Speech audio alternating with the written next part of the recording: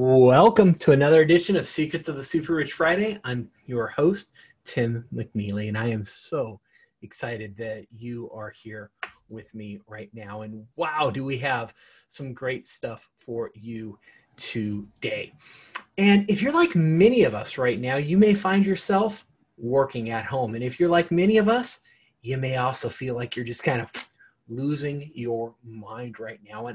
And that's what today is about. I want to give you some insights so that you can really live your best life no matter where you are. And we're going to cover three quick things today. Number one, the big takeaways. You want to arm yourself with video and other collaboration technology. Number two, you want to set up a dedicated workspace so that it's absolutely ergonomic as possible for you.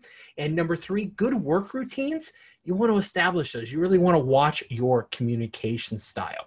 So let's get into this and let's get started. So when it comes to the best practices from working at home, you really want to consider the gear that you have.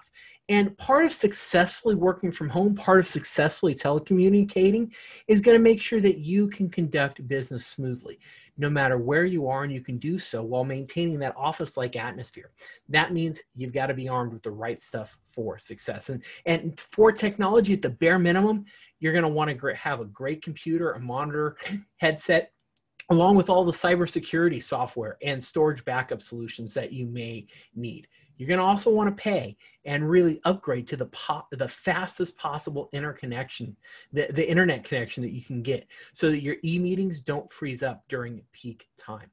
Also, depending on how professional you want to appear on camera, you may want to even consider investing in a high-quality microphone and some good lighting. Little details like that, they can really help you be perceived as more credible and the expert that you are. The next thing that you want to consider is your space, right? What is the space that you're working in looks like, right? You want to get that right environment for working at home. That means dedicated workspace. It could be a separate room with a door, which is ideal. It could be part of your living room or even a kitchen counter.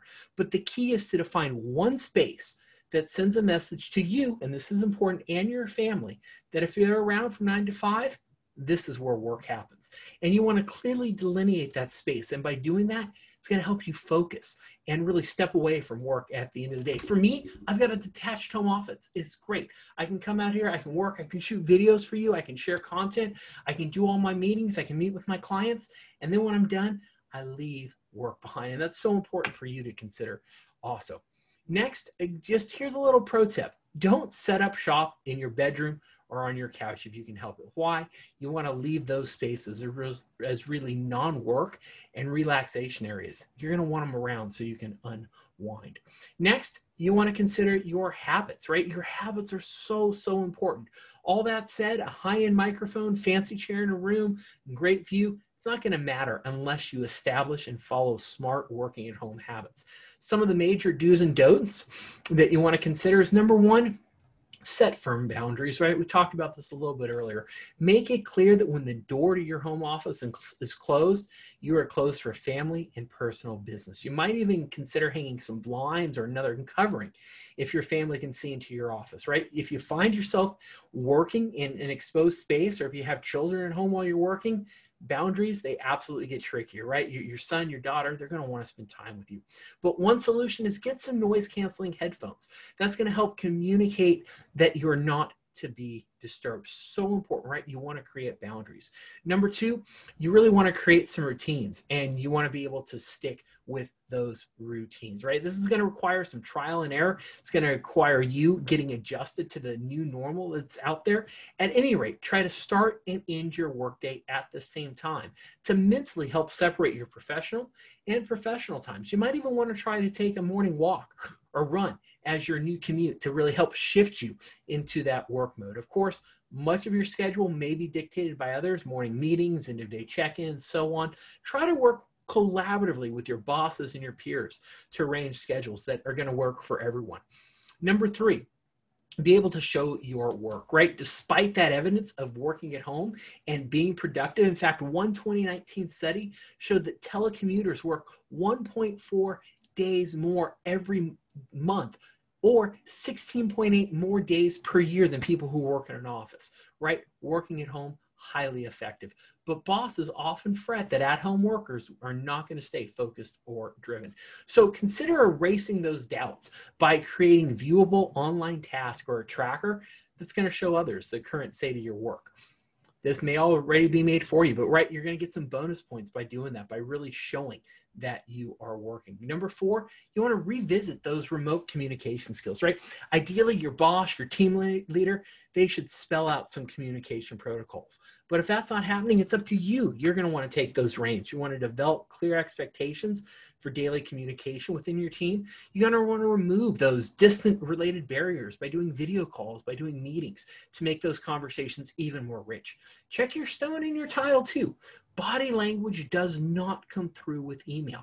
Instant messages, sarcasm, be really tough to recognize. So take a minute to read and reread those communications before you send them.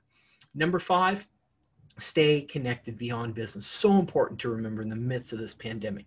One of the perks of office life that gets lost with remote working is really that camaraderie that you're going to have among your peers, the in-person bonding that occurs in the office just isn't a nicety. It helps build those strong teams, helps pull you and everyone towards those same goals. And the ability to really have those casual moments can spark creative ideas and problem solvings that don't always happen in formal meetings. These video-based happy hours, pizza parties, birthday celebrations, where everyone can dial in, they can help you feel connected so that everyone is in this together. And so what's the conclusion? What can we draw about this? Well, remains seen, you're right, it really remains to be seen if this pandemic is going to personally shift your working patterns.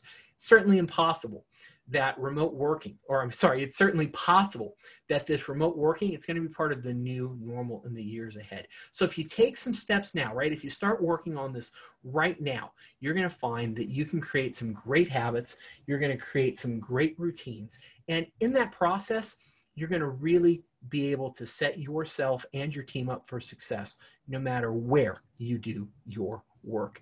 Tim McNeely, thank you for tuning in again to another Secrets of the Super Rich. Oh, I'm so tired. See, that's my day. Super Rich Fridays. I'm Tim McNeely. I'm your host. I'm in your corner. Now get out there and make it a great weekend.